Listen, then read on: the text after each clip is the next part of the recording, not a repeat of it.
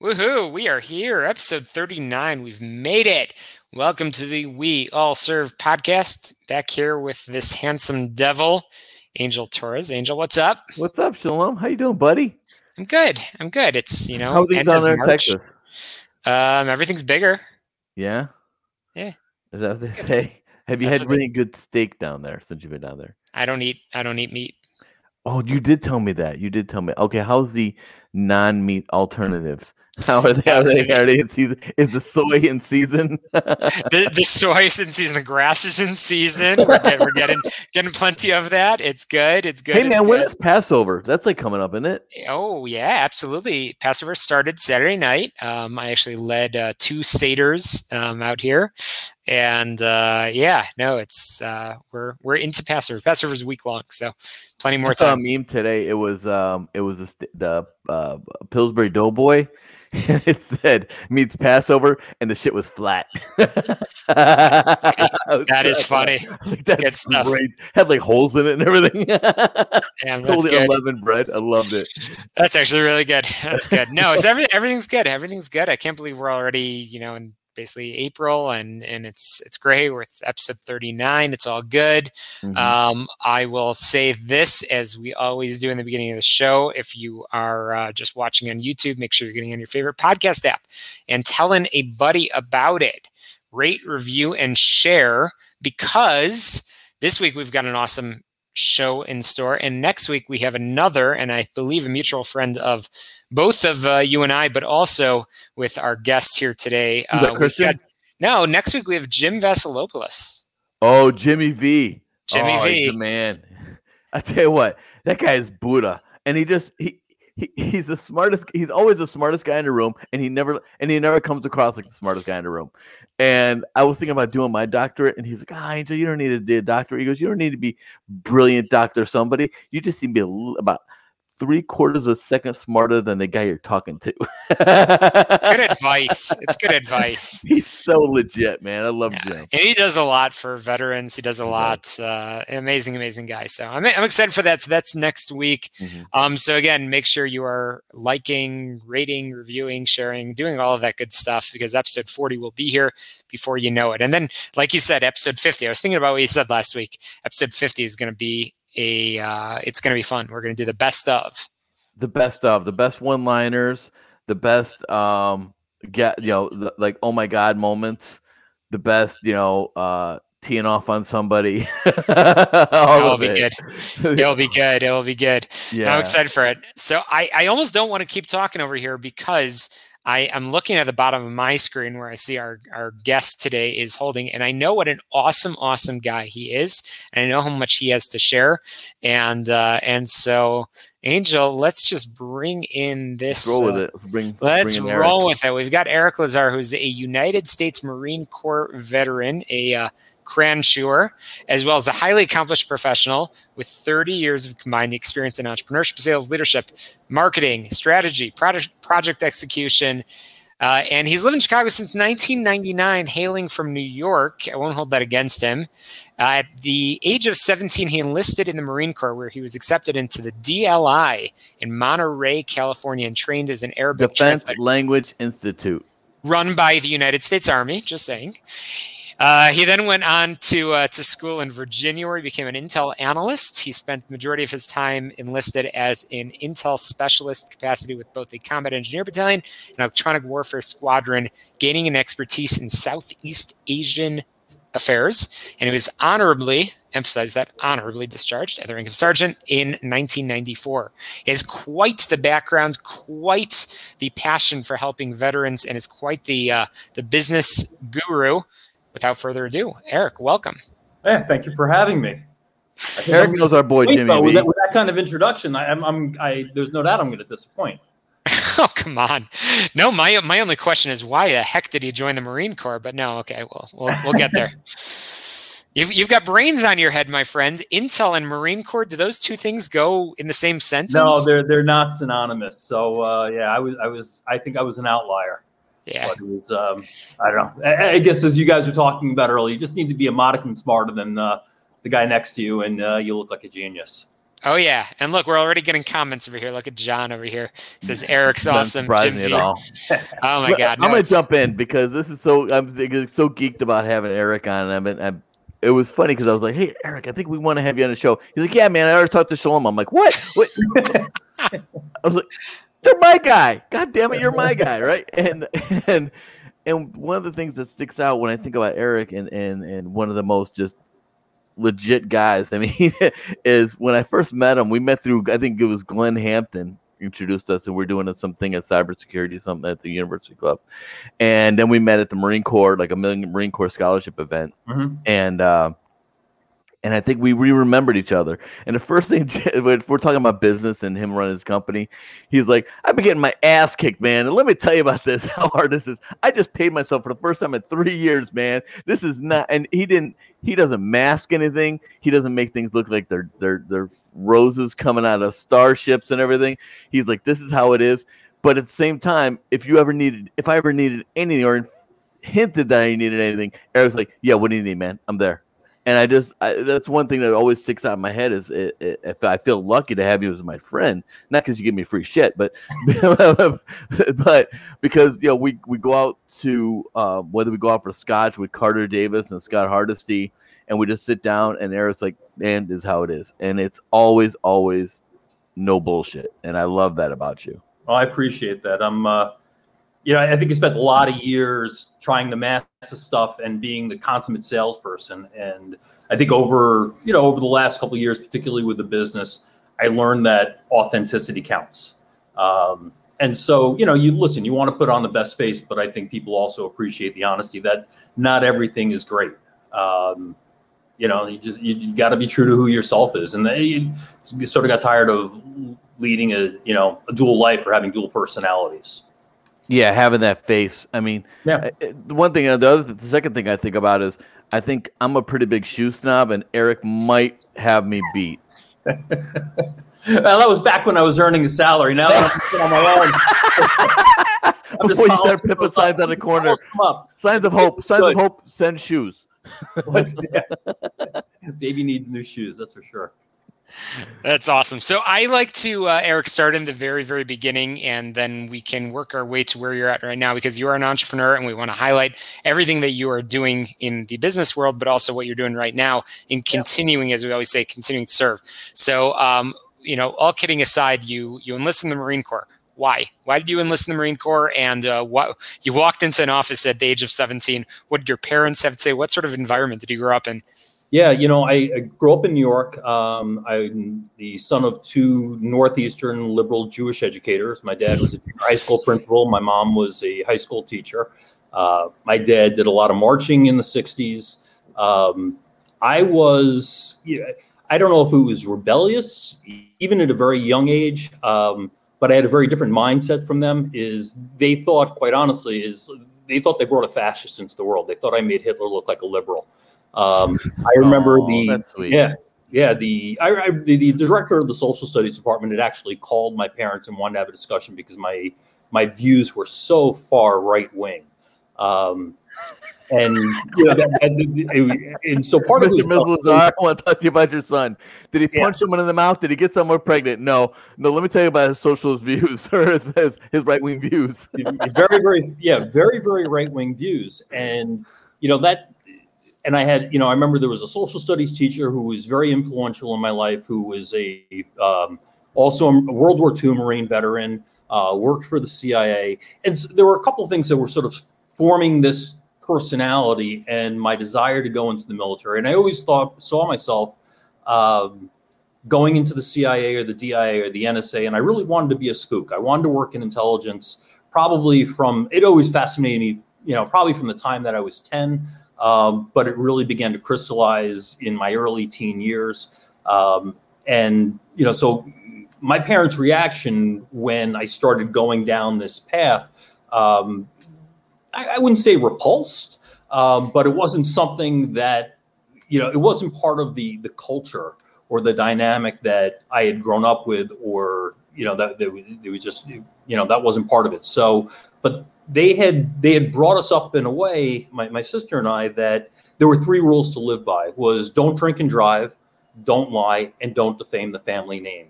So there wasn't a lot of structure, and we lived by the consequences of our actions at a very young age. And so there also wasn't a lot of direction. And as a teenager, I was very much the consummate C student. I did whatever I had to do to get by.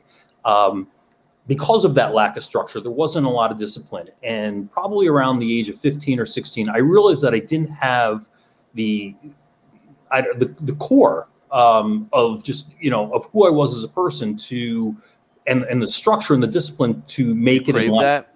What's that? You felt like you craved that?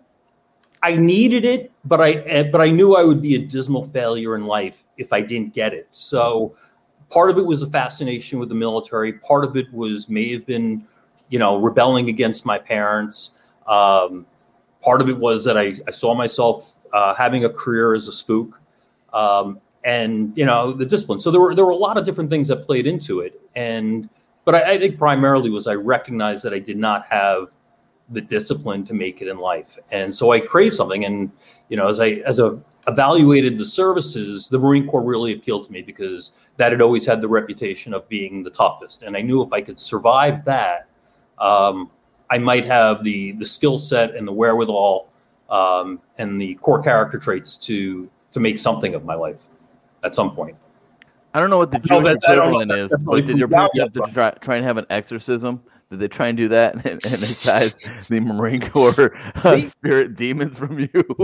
Because I just have this vision of what your parents were like. Holy shit! They were horrified. They were really horrified. It was very difficult for them, but they had brought us up in a way that we had to live by the consequences of our decisions, and so they allowed me to make that decision at 17. They had a sign for me at that point. But they allowed, it certainly wasn't their desire, wasn't their druthers. I grew up in a town that was it was an upper middle class town on Long Island. Everybody went to college. No, it was not aspirational to go into the service. You certainly didn't enlist. If you went into the service, you were going to college through an ROTC program or you were going to the academy. There were very, very few people that enlisted. And so it just wasn't part of our environment. But I don't know. I broke the mold. So my last question was, why did you get in? My next question is, why did you get out? What did I get out of it? Why did you get out? Why you only spent a couple of years? What caused you to move on? Yeah, I did 5 years active duty. Then I went to college. What I realized is being enlisted was not for me. While you have a no fraternization policy between enlisted and officer, I think the position that I was in working in intelligence, particularly as the last 3 years I worked in the air wing on a squadron, I had a lot more access to officers, and they treated me very differently than they did a lot of the other enlisted. Just simply by working intelligence. So I built a lot of good relationships there that would probably border on fraternization. And so they allowed me into their world. And I always thought I wanted to be an officer, but that gave me a lot of clarity that the enlisted ranks were not for me. I wasn't going to thrive there. So I went out and, at sort of the end of my enlistment, I was applying for an appointment at the Naval Academy. And I did not have the grades to get a direct appointment, and I couldn't get into NAPS because of my age. I just, by the time you needed to be, I think it's under 21. 21, 22 or something. Yeah, and so I was going to pass that age. So going to the academy wasn't an option. So I got out, went to college. I went back in, actually, after I finished college. I had a couple of months left on my overall 8-year contract and started looking at officer programs there. But after 3 years of broken time, because it was in active reserves, it was very hard for me to acclimate again, and decided to bail. It was a great experience, and I think had I sort of continued without the broken time, that would have been good. And then I had an experience. I worked in intelligence. At one point, I worked undercover, and I think it was a little disillusioning in terms of my level of expendability.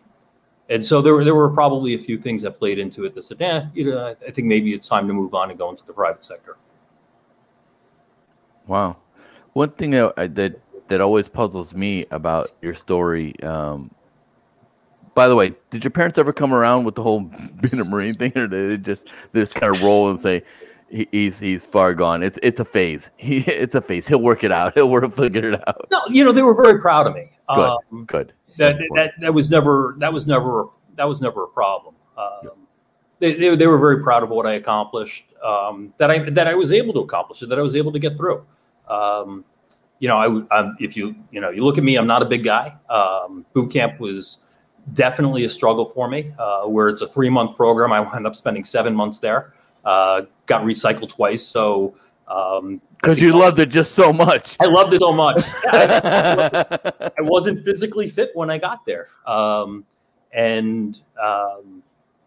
broke my legs. I got chicken pox. So it was a hell of a struggle. It was a 7-month ordeal for me.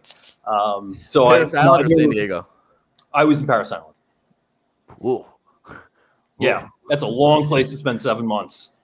Yeah, you got Tijuana around the corner. It's a hell of a months. Yeah.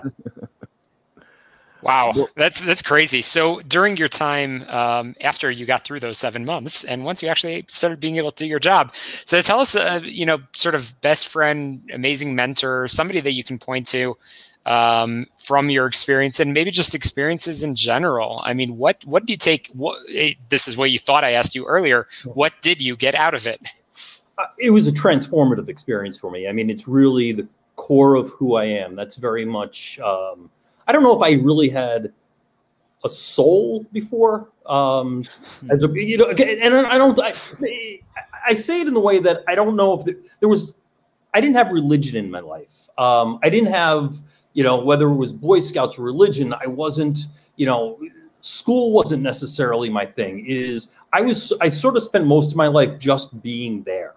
And like a belief system. A belief system. This gave me an identity. Quite honestly. That makes sense. And it gave me a soul. It's very much who I am today. It's almost everything. The Marine Corps becomes almost a reference point for everything in my life. Even, I got out in 94. So you're looking at almost, what are we, I'm afraid to say it's 30 years almost. So, I think it gave, it's part of my DNA. As I look at the people that I work with, I think early on in my career, there aren't a lot of people that early on in the military, there aren't a lot of people that I would point to that were really tremendous mentors. It was really in the last part of my career when I was with the Air Wing I think to name one would be impossible. I could probably name 7 or 8 right off the top of my head that were so influential and so instrumental in making me a leader, because I pinned on. I was an NCO, I was a corporal pretty quickly, and I didn't understand leadership. And so when I pinned it on, I became a little bit power hungry. I was terrible at communicating. I was a prick, quite honestly. And there were a few people one in particular that we were about to deploy for the Philippines. And if you've ever been to the Philippines, it's really the Wild West. And back then, even more so. Was that pre-Pinatubo or post-Pinatubo? Pinatubo? Yeah, the volcano that blew up. I don't even remember. I was there in 81, 82. Yeah, I was there 88, 89. Okay. Yeah, pre.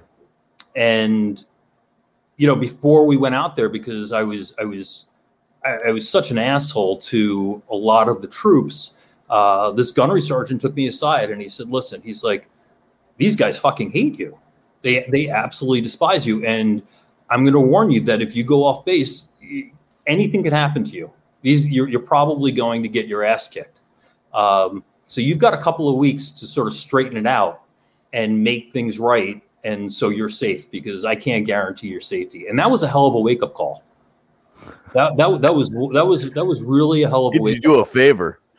What's that? He did you a solid. He did me a serious favor. I mean, and he was he just a tremendous guy, just a really, really gentle giant that had great relationships below to, and above. He understood people, and he was probably one of the few people that could have that conversation with me in a way that I would understand and, take it to heart, without it being a sort of that sort of a threatening, bullying kind of thing. It wasn't directive. It was more coaching kind of. It was coaching. It was very much a fatherly kind of approach to it. And that was a life changer. And, it happened to me one more time in the private sector.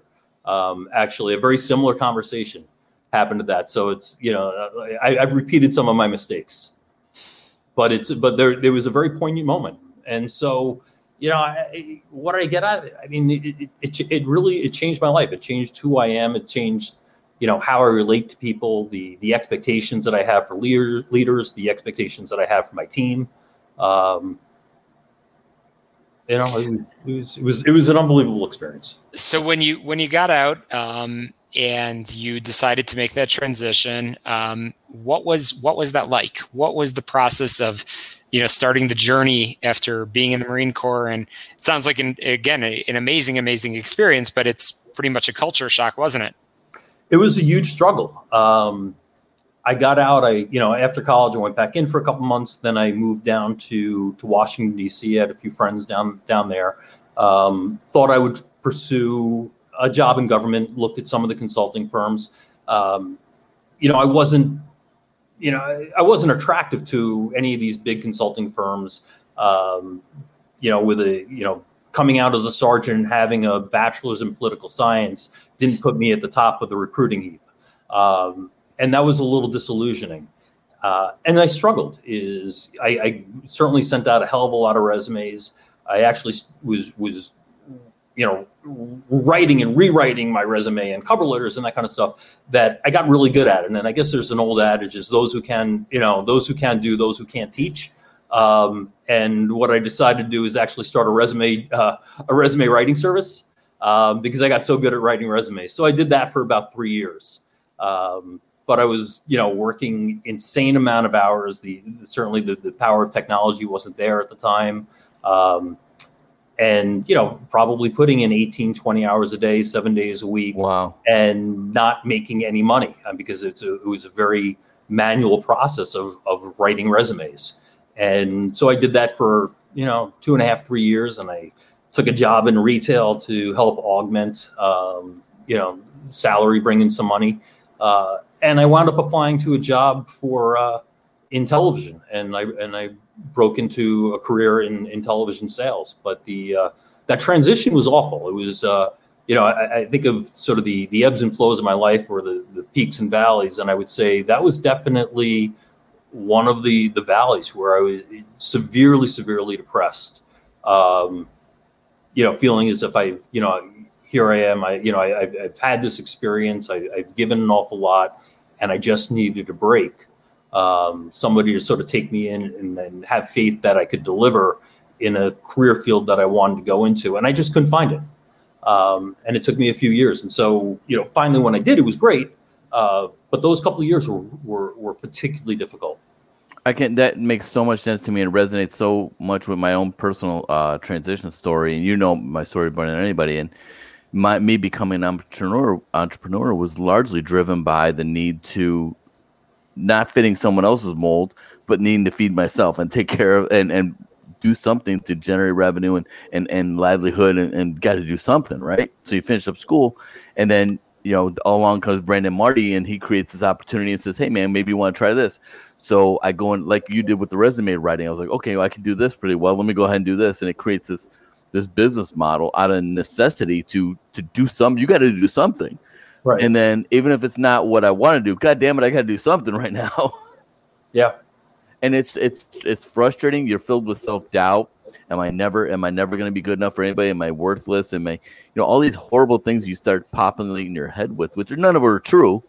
And if you're not around the right people, it's not really helping you heal and helping you with your transition. So I think part of the therapy is helping other people. When you talk about doing resume writing, you're like, hey, at least I'm helping somebody, and they're gonna, I have some value because I'm able to help these people with what they're trying to do. No, I think it's fair. So you got so good at writing resumes, you started a resume writing service. Then you got so good at printing those resumes, so you started a printing business. Is that right? Well, no, there was a long time in between. The thing is, I broke into television, started working at a local cable station down in DC in sales, and I found something that I was good at, and I had a very good career. I had a 13-year career in television. Worked at 2 TV stations down in DC. Moved up to New York, worked in TV there, and then in '99 I was hired by a client TV station here in Chicago that brought me out as their national sales manager, and had a nice long run there, and then went to a big TV station group where I managed sales for a number of stations, and then I sort of had that entrepreneurial bug again. And I started a mobile technology business, which, sort of back to the resume writing, like working a ton of hours and not very successful. Sort of went through all of my cash, and then I got absorbed by another small mobile technology firm. And then together we were able to build that company, and we got bought, and the company that bought us got bought. And so there was, several years, it was 7 or 8 years. And that was very successful. And then the final purchase was a private equity firm, which left me out on the street. And then I had to figure it out again. And that's how I came to the printing company. It just, there's just so many, it's a lot harder with career choices when you're in your late 40s, so this goes back 6 years ago. Yeah. And, I had that entrepreneurial bug, and I didn't want to be reliant or dependent on a company for my livelihood. And, I needed to figure out a way to survive, and I wanted to be reliant on myself. Semper Gumby. Yeah. No, isn't that the truth? Yeah. No. So, I mean, so now I just want to sort of lead into that. It's funny, Eric, you and I have known each other now for probably about a decade or so. And I remember when you and I were first connected through the business scene in Chicago. And it's interesting. I didn't know you were a veteran. And I only joined the Army a couple of years ago as a reservist. And so it's interesting. I sort of got to know some of the things that you're involved in, and some of your story, parts of the story that I didn't know, only over the past little while. So meaning this podcast. Well, that's true. Definitely. No, but Eric has already been responsible for sending people our way for the podcast already for a little while. But somebody's got to do a job. That's true. So, Eric, you're involved in a lot of stuff. And as we always say, you continue to serve. We all serve. And you certainly, you show that each and every day. So tell us about some of the things you're involved in and how you have continued to serve long past getting out of the Marine Corps. Yeah, talk about the Signs of Hope stuff. I love that story. It's not scripted, but make sure you talk about this. No. I'm just curious. I've always tried to be involved in veteran organizations. I mean, whether I've sat on some planning committees, like for the Travis Manion Foundation. I currently hold I'm on the board of the Volunteers of America for Illinois. Marine for Life program was certainly a big part of my life for a while, serving as a mentor there. I help out wherever I can. For some reason, sort of wayward people find their way to me. Maybe they're for whatever reason I attract, and and I think I think I do have a reputation for being very willing to help out. And so I don't know if it's necessarily organizations, but I make myself visible and make myself available. Owning a printing company, or prior to this in mobile, or prior to that in television, I wasn't curing cancer, or I wasn't performing brain surgery, or I wasn't saving lives. But I do have some experiences that people can draw from. that I'm always happy to share and happy to give direction and happy to give advice. So, it's in very, very simple ways. There's nothing about it that, I'm changing the world with, but, in a small little microcosm or one little person, I try to make things better. But, I would say, certainly over, the last year, with COVID is I've probably extricated myself a little bit from that. I've not been as involved. I've not been as extroverted. Just part of it has just been survival to get the business through this and sort of focus and maybe being a little bit selfish in terms of my own well-being. So it's been a struggle, and it's a challenge for me because I don't part of helping other people it fulfilled me. And so there's a little bit of emptiness with that also. So, I certainly wouldn't want you to blow out of proportion what I'm doing or what I'm achieving. It's, I think I was much more involved at a certain point with certain things, and sort of just reorienting myself now that I can be, as we begin to emerge from this, that I'll be able to sort of go back into some of those roles and and help serve people. But I think a lot of it is what we can do through the business is with veteran organizations, non-for-profits, is to donate our services. That right now that's been the easiest, which is not something that I'm proud to say that it's easy and that's why we do it. But it's really all that we, sort of all that I've been able to manage to do. And so we try to do that. And so there are lots of organizations that come our way, veteran oriented, that we're very happy to donate and try to support in whatever way we can. But you were asking about the Hope and Thanks, Angel. Signs of Hope. The Signs of Hope. It was our Signs of Hope and Thanks campaign. Okay. That started off, it was very organic. It was really cool. The way it took root is I have a business partner, Rebecca. At the end of last February 2020 is, 50% of our business is really reliant on the trade show, the convention business. That all evaporated at the end of February, and March it just, it did all but disappear. We had nothing going on. I mean, literally the printers came to a halt. We couldn't find anything to do. And my business partner, Rebecca, told the production guys, make me a couple of signs that say hope. And she and her two little girls went to a couple of locations. They planted these signs, took a couple of pictures, and she put them on Facebook. And all of a sudden, she had like 200 likes in no time at all. Boom. Yeah, it just exploded. And I'm like, oh, this is pretty cool. This is something interesting. And so we took that and let's do this on a grander scale. And we told the guys to make a couple of hundred hope signs and a couple of hundred thanks signs, or, hope and thanks combined. And I took them and I just planted them randomly throughout Chicago. The hope signs were sort of all over the place. And the thanks signs, we put them in front of, went to Rush, we went to Northwestern Memorial, we went to the fire stations, police stations, and put them out there. And it caught fire on social media. And we had a little hashtag, very, very, subtle hashtag on it. A couple of people picked up on it, and then the news picked up on it. The media picked up on it and started asking us about this because nobody was paying us for this. We just thought it would be something that would be really cool to raise spirits in Chicago as things looked so abysmal. And then we got calls from from most of the major media outlets here in Chicago, asking about this campaign, or asking what this was all about.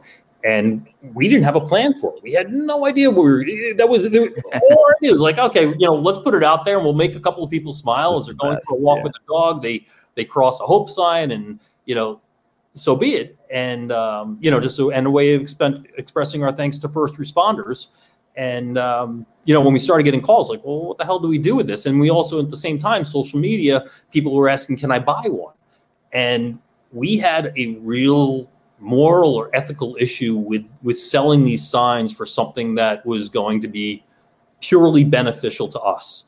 as much as we needed the money because our business had for all intents and purposes had shut down.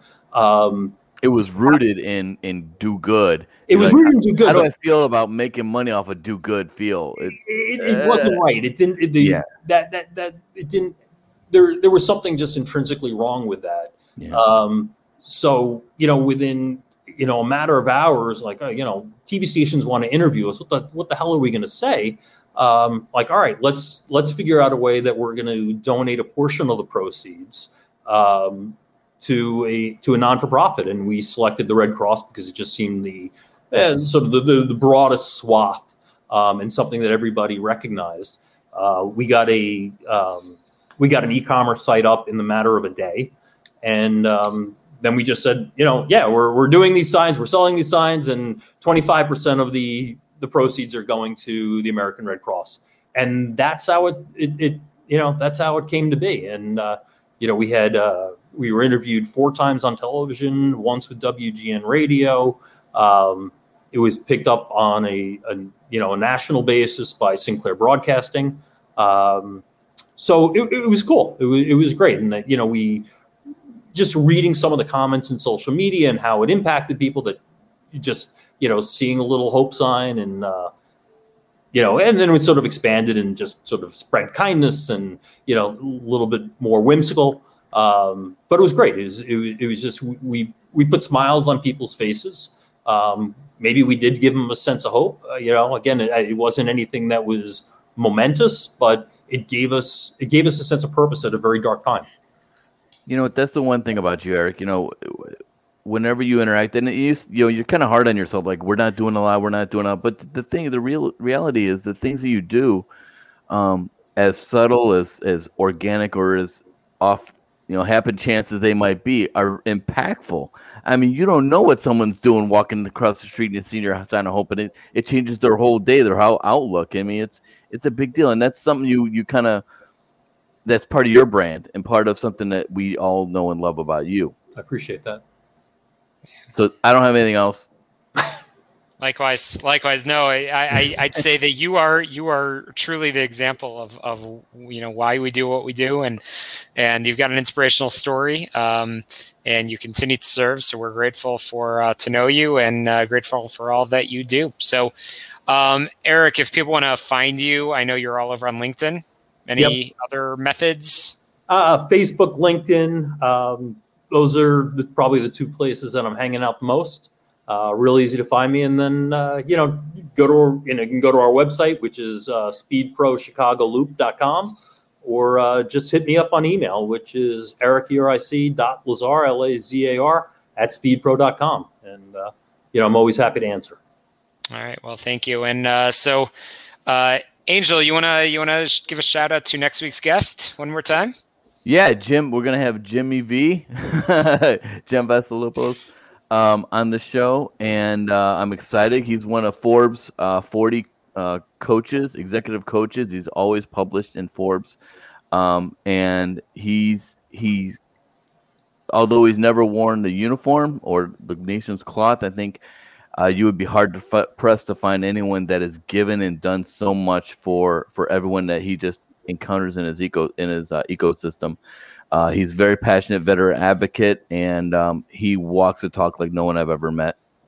I'm going to give him a quick endorsement also, unsolicited, is he actually changed our business for us.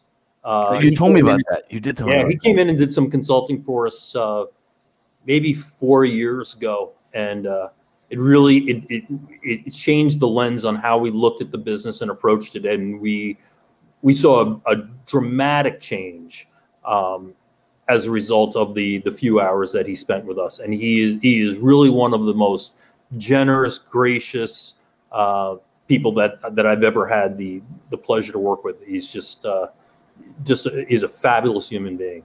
So I think it's going to be a great call, and I can't say enough positive things about him. My business partner has a serious crush on him. Just I have a crush on Jim. Hell. Man, oh man, it's gonna be a good conversation. Looking forward to it. Make sure you are rating, reviewing, sharing, and subscribing to the We All Serve podcast, episode 40 next week. We'll be back, so you don't want to miss it.